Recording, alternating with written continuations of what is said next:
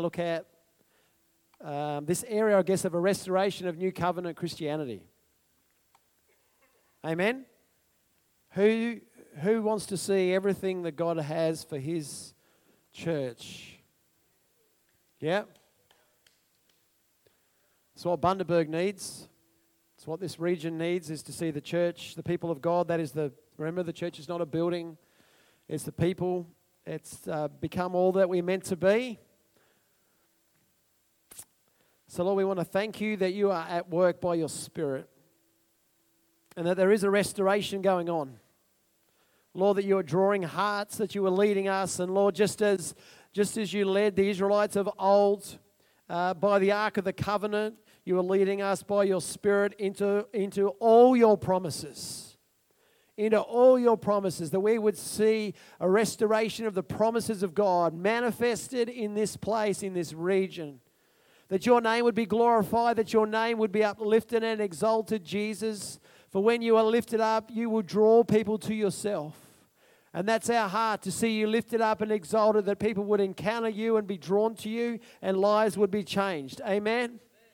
That the drug rate would drop, that the suicide rate would drop, that the abuse rate would drop, that the dependency upon substances would drop, that the jobless rate would drop, that we would be a community that is saturated by the presence of God.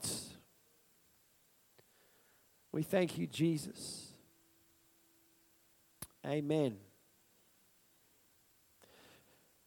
So we're only going to get a certain way today because there's too much to talk about. So there will be part B next week, and there may have to be part C, because we just need to chew on it. Like a cow has. How many stomachs did we work out?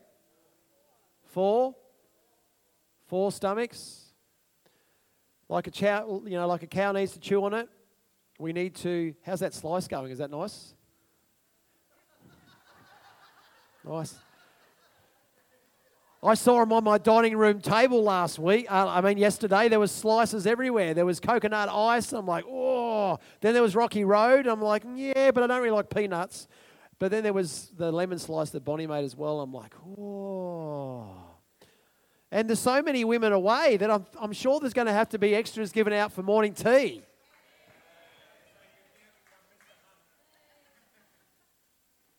Anyway. But I know we're here because we love Jesus, and we are in this place and in agreement because we want to see what He wants to see. Amen? So I use the word covenant rather than testament because it's rich in meaning. And as I've alluded to before, I don't think in this nation of Australia we truly get what covenant really means, because it's not a word that we really use. It's not a word that we kind of throw around very much in our vocabulary. That word.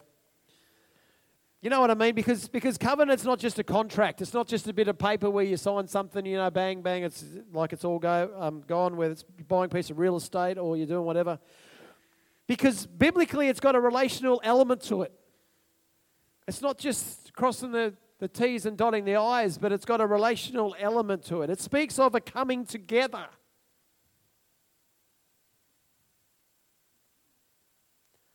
It speaks of the promises of God. It speaks of the grace of God.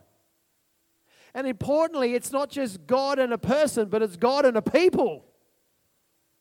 There's a covenant that's not just between God and a person, but it's God and a people. Just as God had His covenant with Israel, then His covenant is with us. His covenant is with His church, with the bride of Christ. And it's one of those areas that I'm passionate about, because we live in such an individualistic society. And I don't think we realize how society has made us think so individualistic all the time. But it's about a people. It's always been about the people. And that's why Jesus kept saying stuff like, as you love one another as I love you, people are going to know. We're not on a light, we're not a light on a hill by ourselves. We're a city on a hill. We're a city on a hill. Man, there's more people having their slices. This is really distracting.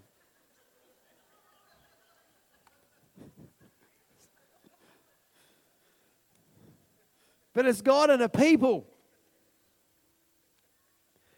Peter puts it this way in 1 Peter 2, verse 9. He says, But you are a chosen race. You are a royal priesthood. You are a holy nation, a people for his possession, so that you may proclaim the praises of the one who called you out of darkness into his marvelous and wonderful light. It's all plural. You. Once you were not a people, but now you are God's people. Once you had not received mercy, but now you have received mercy. How good is that? It's a totally different mindset when you start to think of other people before yourself. It really is, and it is a battle. Jason was, open and honest about battles. I think we've got to be open and honest. It's a completely different mindset when we start to think about someone else before ourselves. In the marriage yesterday, it's a reminder that now you don't live for yourself, but you live for the other. That's what it is. And that's as the body of Christ, that's what it is. We don't live for ourselves, we live for Jesus. And Jesus came not to be served, but to serve and to give his life as a ransom. What does it look like when people start to prefer the other person over ourselves? Everyone's standing at the door, holding the door open, waiting for the next person to get in. No, you go. No, you go. No, you go. You go. And everyone else is standing outside going, what are you standing outside for? Well, we're trying to wait for the other person. It's a different mindset. And you know what happens? As you start to live for the benefit of another person, self starts to die. Self starts to die. You actually start to go, you know what? I'm not thinking about myself right now. That's one of the things many years ago. In the very first church we pastored back in Tassie, we used to have, regular dinners, like, fellowship dinners and stuff, and we used to just hang out together and, just do life together, And right then it was like I would go last. I'd go to the table last. And sometimes there wasn't anything left. And there was a little bit of Tim that was going, Arr. I was like, die.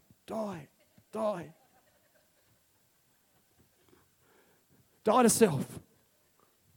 But there is, there's a little bit of, oh, man, they didn't leave anything. There's nothing. But it was about the other people. It was something that God was doing in my heart and my life. He says, no, son, I want you to go last. And I still do. Unless someone shoves a plate under my nose and says, Tim, you need to eat this. Because when we go first, what's really going on in here?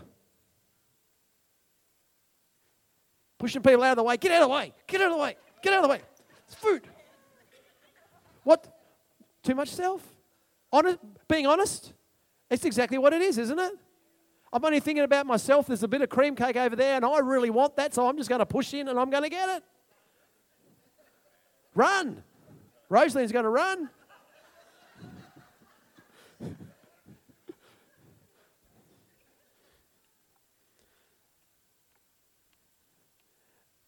But we have to go down that path. We have to go down that journey because it's the journey of Jesus and it's part of the restoration of New Covenant Christianity where we love the way that he loved.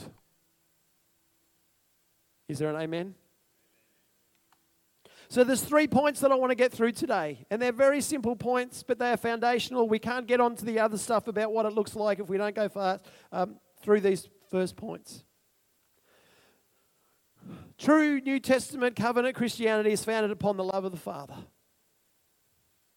poured out through Jesus Christ. It can't be anything else, can it? Look at the ministry of Jesus. Read Paul's letters to the churches. Go back through the book of Acts and you will see the love of the Father. You will see the love of God manifesting in and through people. Amen? We've already alluded this morning, Jesus' words in John 13. A new command. We have to take notice because it's a new command. I give you, love one another as I have loved you. And that's why we need to look at Jesus, because Jesus is the supreme example. Jesus is the model. Jesus is the one we look to. Love one another as I've loved you. So I go into the Word of God and I see how Jesus loved people, and he crossed boundaries, and he went places where their culture said you don't go. Just look at the Samaritan woman at the well. You wouldn't go there. You wouldn't go through Samaria for a start, because those guys, they're just half-breds. They're not really part of us. And a woman no, you don't go anywhere near a woman. And a woman who's committed adultery, whoa. And yet Jesus crossed all that. And she became an amazing evangelist. She went back to her village, and he says, let me tell you about this man. He's told me everything. He told me everything that I've done. It was the love of the Father. Love one another as I've loved you. Oh. We read in Ephesians. I've got a fair few bits of scripture today. Is that all right? Ephesians 3, Paul says to the church in Ephesus, he says, for this reason I kneel before the Father, from whom every family in heaven and on earth is named. And I pray that he may grant you, according to the riches of his glory, to be strengthened with power in your inner being through his Spirit, that Christ may dwell in your hearts through faith. And I pray that you, being rooted and firmly established in love, and that word is agape, may be able to comprehend with all the saints what is the length and width and height and depth of God's love, and to know this love that surpasses knowledge, so that you may be filled with all the fullness of God.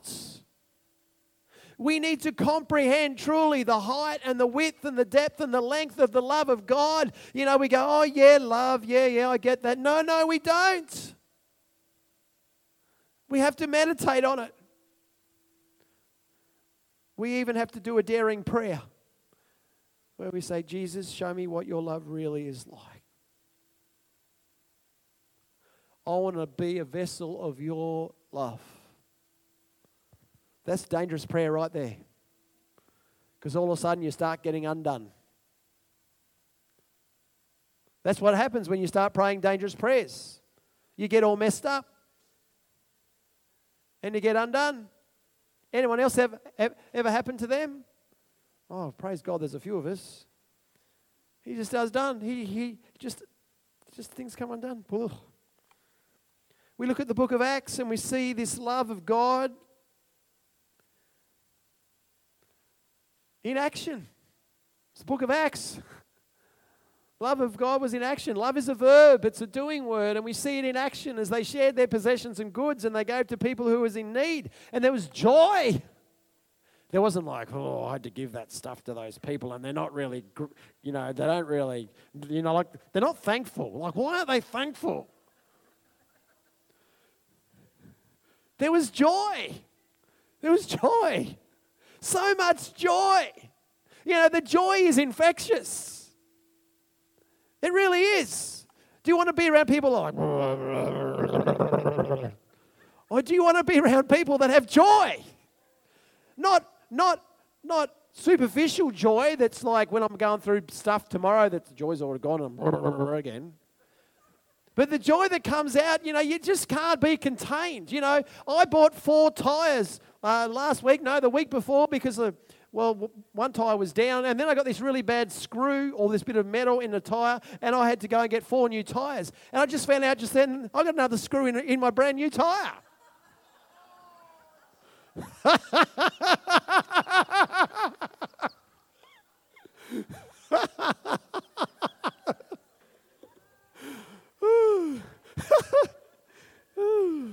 You just got to have joy. I remember when we were at Zion's Hill back in Tassie and we were part of the music team and the worship team that night, speaking about car tyres. And we came out of the evening service, and where Zion's Hill is, it's kind of like in the least desirable suburb in Launceston. It's the suburb that really needs Jesus. You know, there's knives and guns and there's drugs and there's all kinds of stuff that happen every night. If you don't hear the police in the suburb each night, there's something is really wrong. So the church is in there and you know, so we're just worshiping and we're praying and you know, and stuff. And we come out and I drive away in my car. I'm going, that doesn't feel right. And I get out and I'm going, I've been knifed. And Guy was there. I'm like, Guy, help me. But then we found out it was every person who was on the music team that night, their tire had been slashed. And we were just like, what is going on? And my comment was, well, at least they only slashed one because we could all put the spare on and go home. You've got to look at it the right way, don't you? I mean, imagine if they were all four were slashed, you know? We've got to just carry some joy. And I believe that we're in a place that Jesus wants to bring that joy. You know, that doesn't mean we're not real. I'm not saying that kind of stuff. But we carry joy. And his joy is infectious. How did I even get there? The love of God. Sorry, I'm going back to the love of the Father again. This love, it says in 1 John 4, verse 18, this love casts out all fear. All fear. Fear of man, fear of your future, fear of not having enough, fear of failure, fear of all this stuff. Every fear is cast out as the love of God is poured into your heart and your life. Amen? Yep. His love casts out all fear. We read in Romans. I love to just be reminded in Romans 8, because his love not only casts out all fear, but his love keeps us. Did you know that we are safe and secure in the love of God? You are safe and secure in the love of God. It says in Romans 8. Where was I going to start? No, in all these things, in all the stuff that Paul had gone through and he was talking about, we are more than conquerors through him who loved us. For I am persuaded that neither death nor life, angels nor rulers, things present nor things to come, nor powers, nor height, nor depth, nor any other created thing will be able to separate us from the love of God that is in Christ Jesus our Lord. Nothing can separate us. We are safe in his love. Amen? Jesus talks about it in John 15 and he says, abide in my love. So not only does his love cast out all fear, not only does his love keep us safe and secure, but also he says, just abide in my love. Just dwell. Just stay there. Just stay.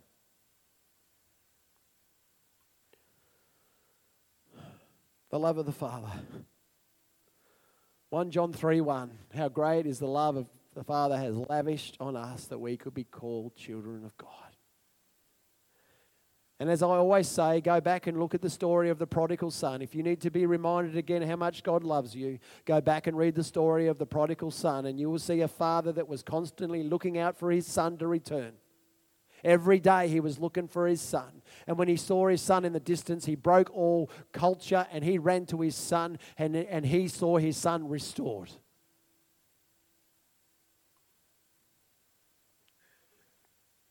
His love that sets us free and breaks every chain. Every chain. Every chain. Secondly, the second point this morning is that it's a returning and a turning to Jesus. In the book of Acts, in chapter 3, we read this. When I can get there.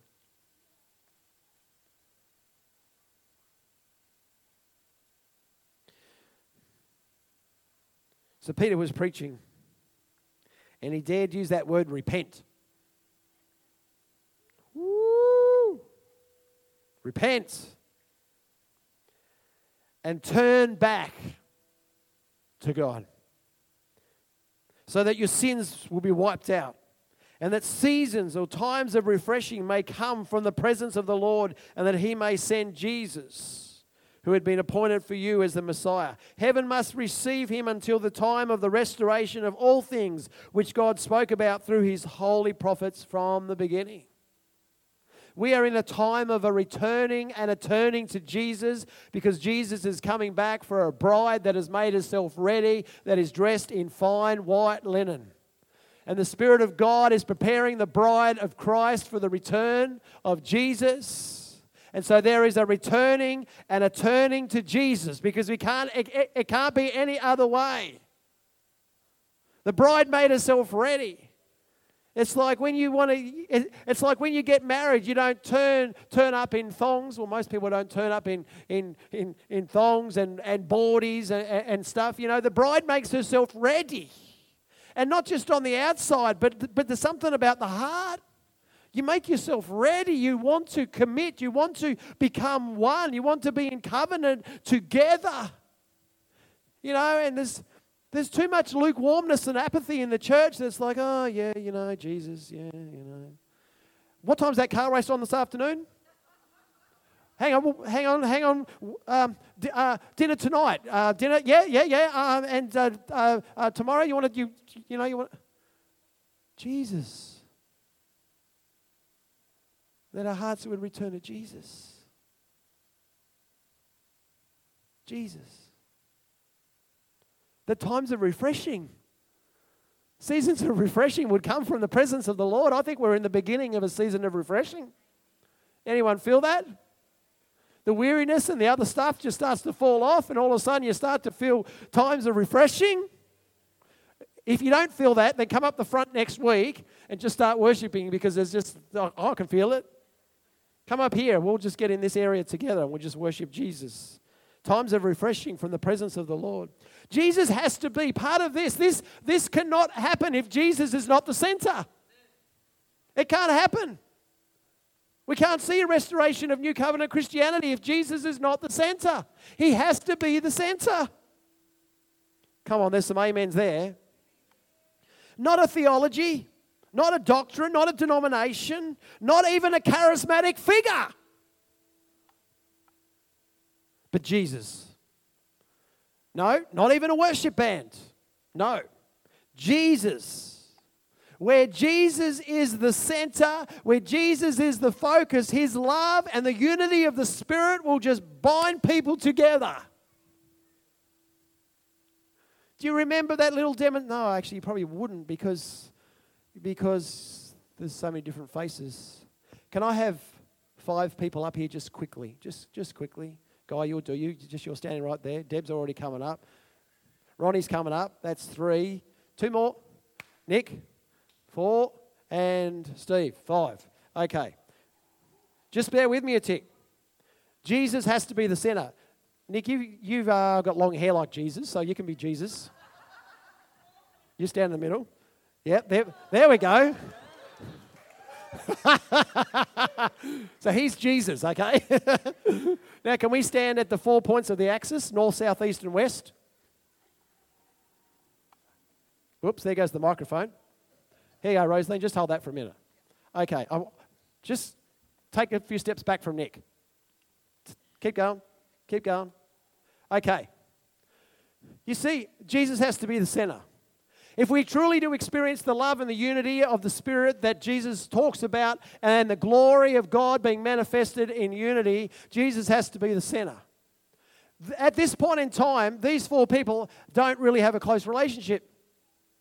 Probably look over there and go, oh, look at Deb over there. Like, what's she doing over there? Just take a step. So this is them in their spiritual life. They're going, I just need more of Jesus.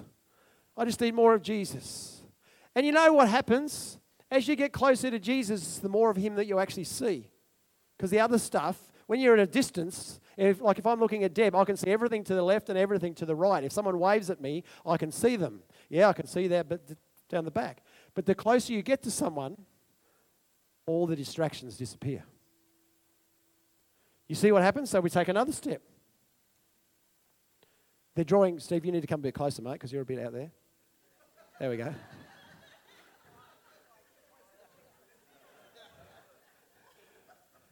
You see what starts to happen as you start getting more and more intimate with Jesus, you start to see Him better. Exactly, Ronnie. And then now what's happening in the fellowship between one another? They're starting, now just take one more step, just a little one. Okay?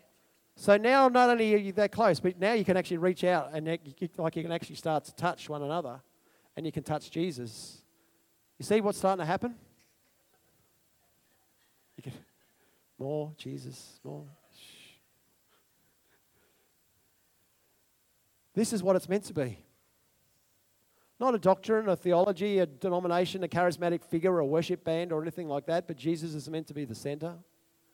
And as we start, as we come and we get closer and closer to Him, look at the fellowship that starts to happen. Jesus is the center of the fellowship, and all of a sudden they are there for one another. Amen? There you go. Good, thank you.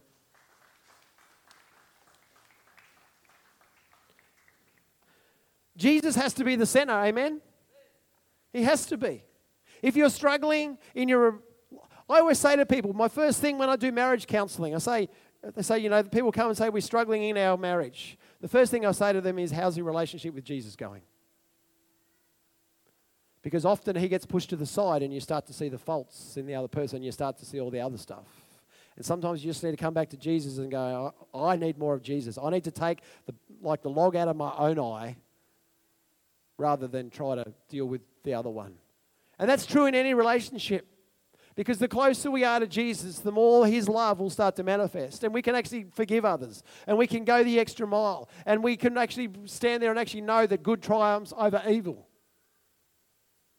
Jesus has to be the center. He has to be the focus. The principle in John 12, verse 32 is when Jesus is lifted up, He will draw all people to Himself. It's not yes, it was about the cross that Jesus was saying, when I am lifted up, I will draw people to myself. But it is a principle that keeps going. When Jesus is exalted, when Jesus is lifted high, He will draw people to Himself. And that's why, one of our primary ministries is to exalt and magnify and glorify and worship the Lord, because He will start to draw people. Amen? As the Son sought to glorify the Father, g'day, buddy. Hey, Malachi. The Spirit seeks to glorify the Son. So when we partner with the Holy Spirit, we see Jesus exalted.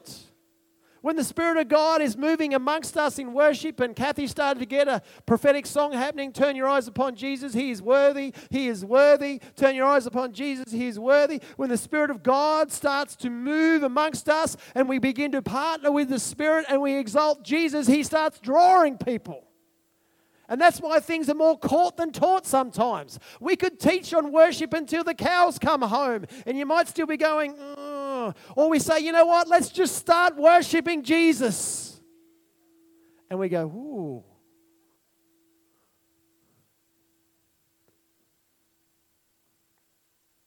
Are we going okay?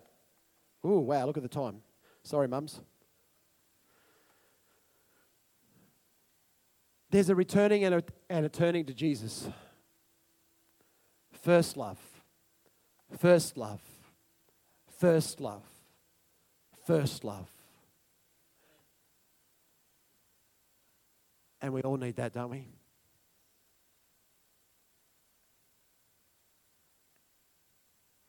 Thirdly, you're going to get excited about this one. The Holy Spirit is paramount. Is so important to the restoration of New Covenant Christianity. I want to tell you today, it's not the 21 steps to something. Don't go and buy a book, The 21 Steps to Something. Sorry for those people that have written books that say 21 steps. It's not the latest trends that we need. It's not the latest trends that we need. We don't need to copy what someone else is doing. We don't need the latest fad. And you see that in the church across the planet all the time. There's these little trends and these little fads that happen. We don't need that. We just need the Holy Spirit. Don't we? We need a reliance upon Him. This is what Paul said. This is what Paul said to the church in Corinth when he came amongst them. This is what he said. Ooh, too many bookmarks. When I came amongst you, my brothers and sisters, I just love that. I love that principle. I came amongst you. He didn't come and go, right. He came amongst them. He was amongst his brothers and sisters, and it was the grace of God that called him to be an apostle, but he was amongst the people. He wasn't up there separated. He was amongst the people. That is what true biblical Christianity leadership is about, being amongst the people. When I came amongst you, brothers and sisters, announcing the mystery of God to you, I did not come with brilliance of speech or wisdom. Ooh. I decided to know nothing amongst you except Jesus Christ and Him crucified. He was preaching Jesus, Jesus, Jesus, Jesus, Jesus, Jesus. Man, we could start a Jesus revolution right there. I came to you in weakness and in fear and in much trembling. My speech and my preaching were not with wise and persuasive words of wisdom. He wasn't trying to persuade them about anything, but with a demonstration of the Spirit's power, so that your faith might not rest on human wisdom, but on God's power. And I'm sorry, but your faith can't rest on me. Your faith can't rest on Stephen Furtick. Your faith can't rest on Bill Johnson or Todd White or anyone else. Your faith has to rest upon Jesus Christ. And we need the Holy Spirit. He's given gifts. It says that everyone has been given gifts. Turn to the person next to you and say, you've been given gifts. And then turn to them and say, what are you doing with them?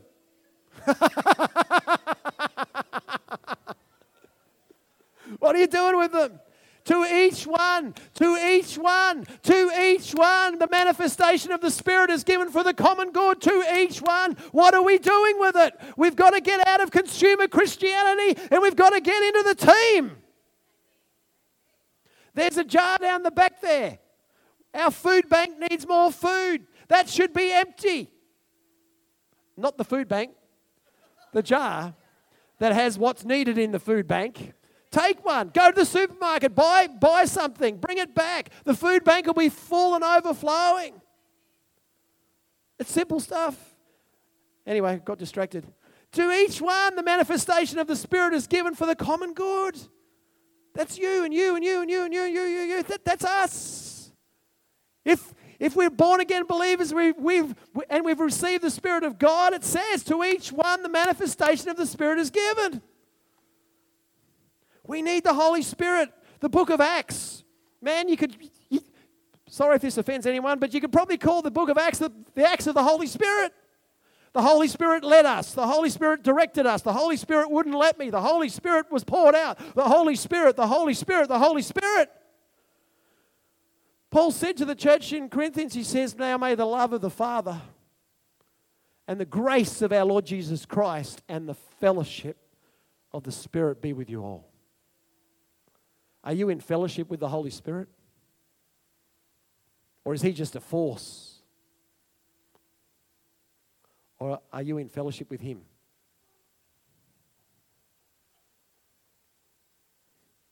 Lord, much of the church today is trying to be the church without the Holy Ghost. Is this all right? Much of the church today is trying to be the church without the Holy Ghost. And it's not possible. It's actually not possible.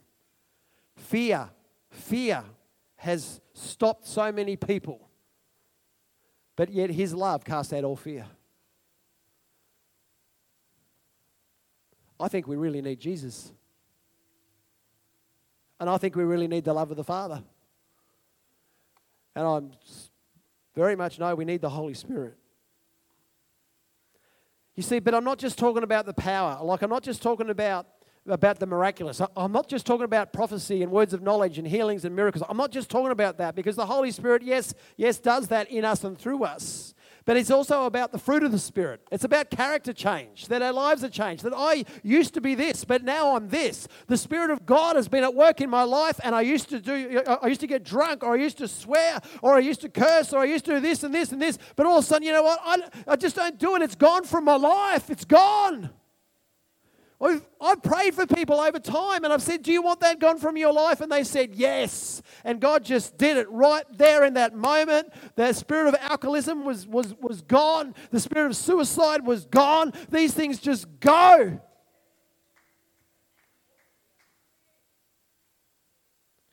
So I'm talking about fruit. I'm talking about character. I'm talking about lives being changed. I've got to wrap this up, don't I? You see, the foundations of the restoration of the New Covenant Christianity is the Godhead. The Father, the Son, and the Holy Spirit. The love of the Father, the life of the Son, and the power of the Holy Spirit. That's where we base our lives, isn't it? It's a coming together of as a people under the Godhead afresh. It's a community. It's a community. It's God's people coming together, acknowledging the Father and the Son and the Holy Spirit. That we need the love of the Father. We need the grace of Jesus. We need the fellowship of the Spirit. We can only go forward into the other bits that I want to share next week and the week after when we stand upon this foundation. Is there amen? Where's our music team?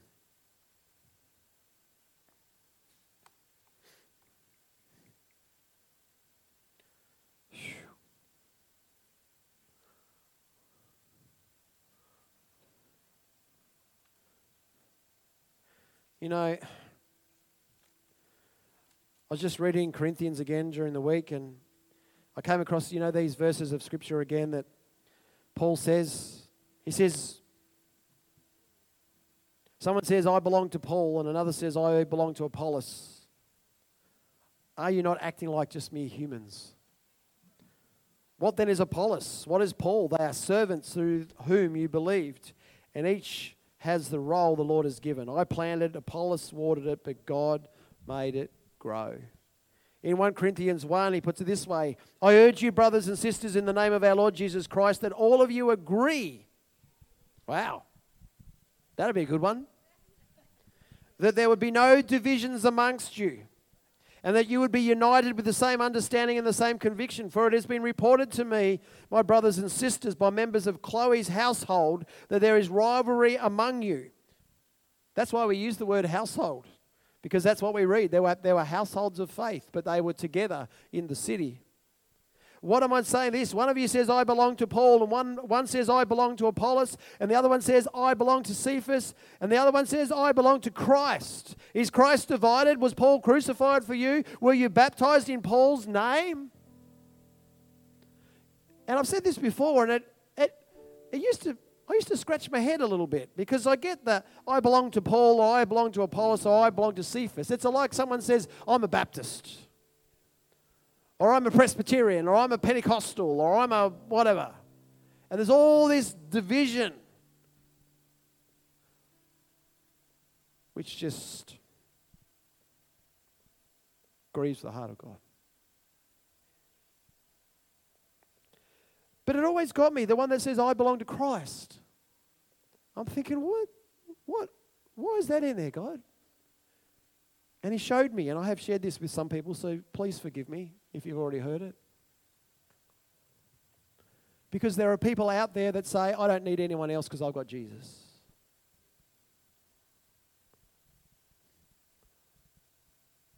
And that also creates division, because you don't fellowship. You go, I've just got Jesus. I got Jesus, I'm all good. And you meet people all the time, I got Jesus, I'm all good. And I'm going, no, you're not. I've actually begun to get a bit bolder lately. When people say, no, I'm all good, I say, no, you're not. I said, what do you mean? I said, because you don't want to, there's nothing in you that wants to fellowship with your other brothers and sisters in Christ in any form. And I said, the love of Jesus does something in here. See, the early church, they didn't link it into a time slot between 10 and 12, and they tick their box and go, you know what, I've done, I'll see you next week.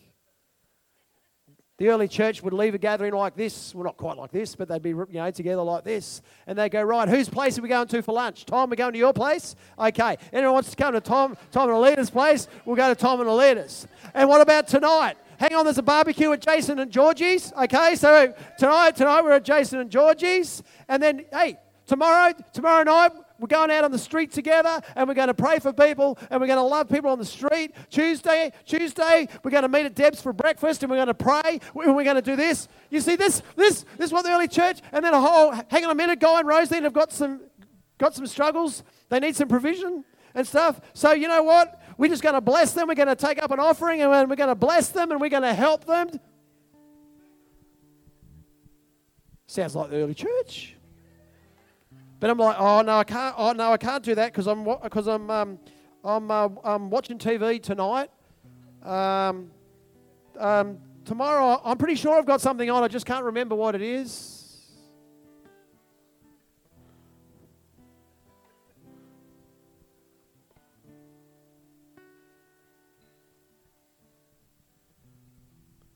We're going to sing a song to close today, and my prayer is that it's not just a song. We've sung it before. Just look at the words. Just look at the words. Because these words are